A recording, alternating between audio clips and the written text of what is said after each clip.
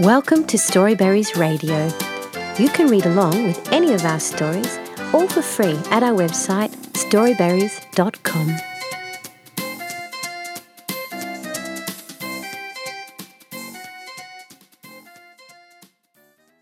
The Flopsy Bunnies by Beatrix Potter. It is said that the effect of eating too much lettuce is soporific.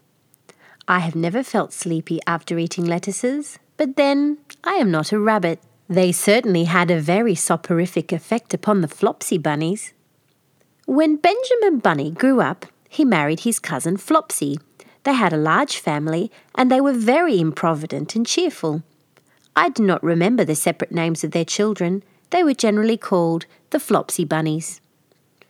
As there was not always quite enough to eat, Benjamin used to borrow cabbages from Flopsy's brother, Peter Rabbit, who kept a nursery garden. Sometimes Peter Rabbit had no cabbages to spare. When this happened, the Flopsy Bunnies went across the field to a rubbish heap in the ditch outside Mr. McGregor's garden.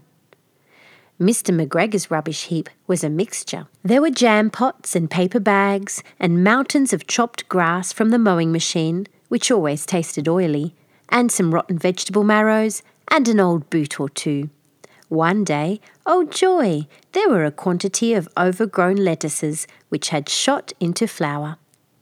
The Flopsy Bunnies simply stuffed lettuces. By degrees, one after another, they were overcome with slumber and lay down in the mown grass. Benjamin was not so much overcome as his children. Before going to sleep, he was sufficiently wide awake to put a paper bag over his head to keep off the flies. The little Flopsy Bunny slept delightfully in the warm sun. From the lawn beyond the garden came the distant clackety sound of the mowing machine. The blue bottles buzzed about the wall, and a little old mouse picked over the rubbish among the jam pots. I can tell you her name. She was called Thomasina Tittlemouse, a wood mouse with a long tail. She rustled across the paper bag and awakened Benjamin Bunny. The mouse apologized profusely and said that she knew Peter Rabbit. While she and Benjamin were talking, close under the wall, they heard the heavy tread above their heads, and suddenly Mr. McGregor emptied out a sackful of lawn mowings right upon the top of the sleeping Flopsy Bunnies. Benjamin shrank down under his paper bag. The mouse hid in a jam pot. The little rabbits smiled sweetly in their sleep under the shower of grass. They did not awake because the lettuces had been so soporific. They dreamt that their mother Flopsy was tucking them up in a hay bed. Mr. McGregor looked down after emptying his sack. He saw some funny little brown tips of ears sticking up through the lawn mowings. He stared at them for some time. Presently, a fly settled on one of them and it moved. Mr. McGregor climbed down onto the rubbish heap. 1, 2, 3, 4, 5, 6 little rabbits, said he as he dropped them into his sack. The Flopsy Bunnies dreamt that their mother was turning them over in bed. They stirred a little in their sleep, but still they did not wake up. Mr. McGregor tied up the sack and left it on the wall. He went to put away the mowing machine. While he was gone, Mrs. Flopsy Bunny, who had remained at home, came across the field.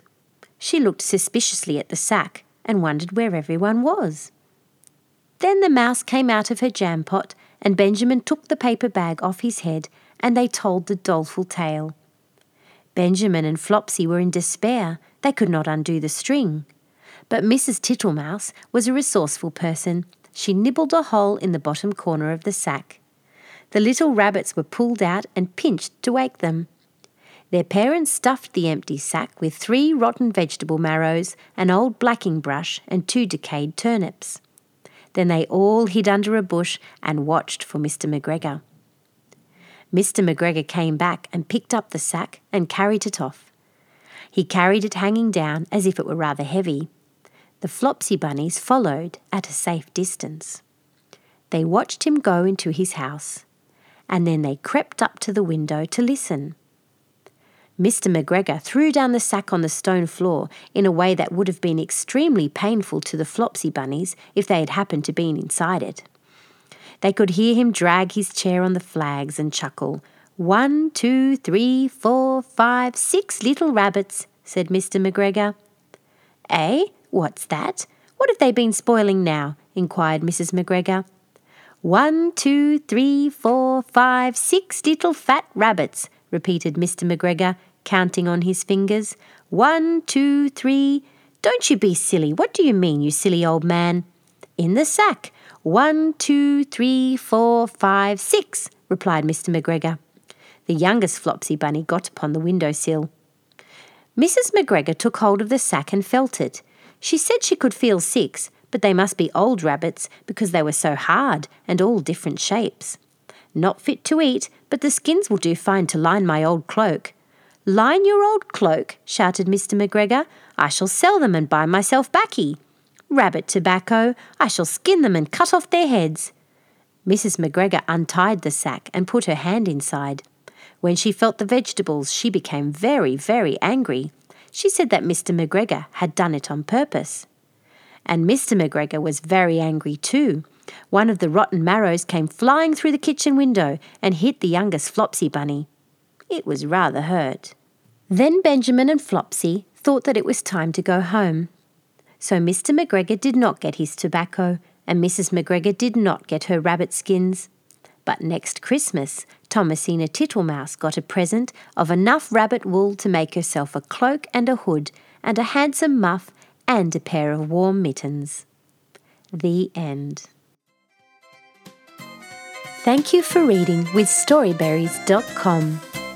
Free stories for kids.